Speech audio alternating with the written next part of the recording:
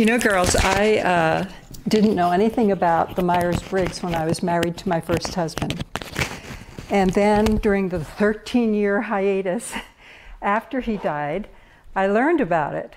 And it's not really too hard to figure out what your husband is as you get to know the differences. You know, introverts are just so incredibly beautiful because they think before they speak. Extroverts have to speak in order to think. And yet we think extroverts are all that great, you know, in a bag of chips. Yes. And the sensor and the intuitor.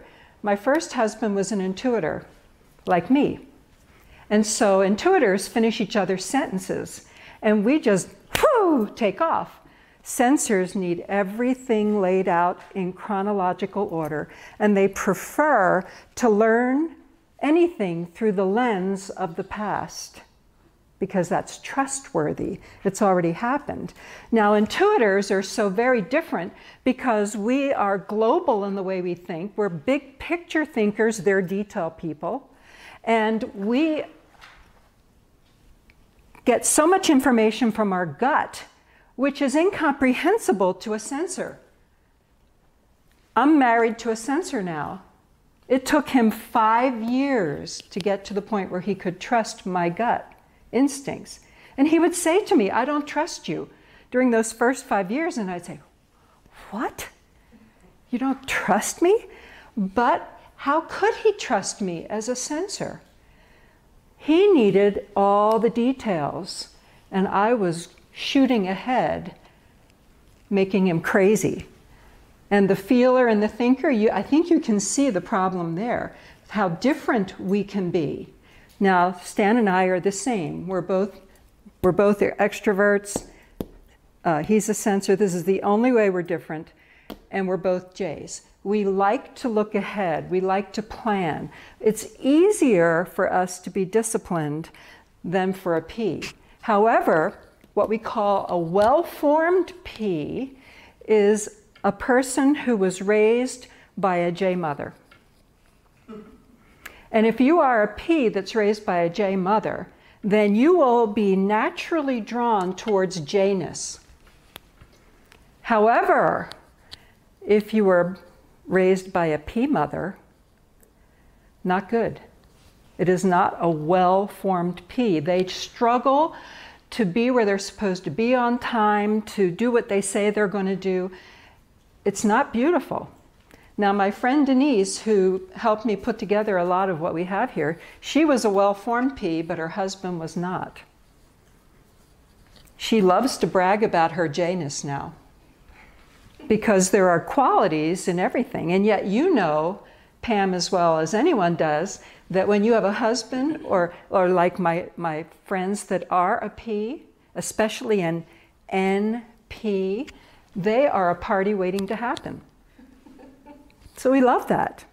So I'm wondering what your husbands are, and I'll bet you're already kind of guessing what they might be. But anyway, with Ed, after I learned about this and I found out, as I thought it through, that he was probably an ENTP.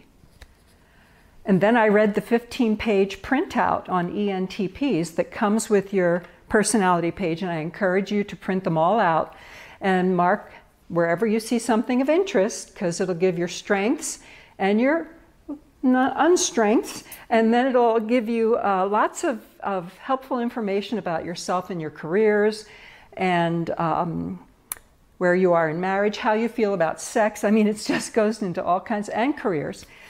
At any rate, what was amazing to me was that Ed was living out his temperament, the way he was wired, and there were things that he would do in our marriage that I thought he was just out to get me.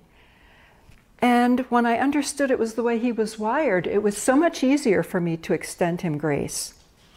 And that's why we're doing the Myers-Briggs, right there. Because as we understand ourselves, we can extend ourselves grace. And as we understand our husbands, we can extend them grace. Now, the beautiful part is, as we grow and mature spiritually, as we are loving our husband, the way we're learning to love him, then any rough edges that might be in our particular temperament tend to soften. My husband Stan is nowhere near the person he was when I married him 15 years ago because of the way he has grown and matured as I have tried to love him well with my 10 steps that we're working on here, right? Because there are 10 steps and we want to own them, right? And keep coming back to them. Well, anyway, enough of that for today. I wanted to introduce to you something that if you can learn this and get it under your belt, you will not need to ever come back to another time with us. How's that? This is all there is to it, okay? Being an intuitor, I'm going to give you the bottom line. And it's called something very significant, like the 3 things. The first one, and I'm going to give you a little picture that helps me not to forget. And the first thing that we have in our 3 things to ask ourselves is, who is on my throne? So this is my throne. Is it me or is it God? And if it's me, as Pam so aptly put, it is not a good thing. But when I am walking behind Jesus' feet, it is a very beautiful thing. It is a very other thing than who I could be normally in this world. The next question is asking yourself this question: keep your husband's cup of, that is a cup, of esteem full to overflowing. Keep your husband's cup of esteem full. How do we do that? We do that 5 ways. You can either esteem him to his face. You can esteem him, number 2, to others. You can esteem him to your kids. You can esteem him to your kids in his presence. And you can esteem him to others, especially when he is within earshot. Incredible. Now, we're going to get into more of this in a moment, but I'm going to say it again. We can esteem him to his face. We can esteem him to others. We can esteem him to the kids.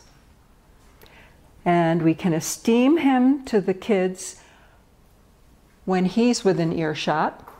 And then we can esteem him to others when he is within earshot. And by the way, your husband's always listening. So when you're at a party, doesn't matter where you're at, he knows just what you're saying, and he knows what's going on. He's always listening.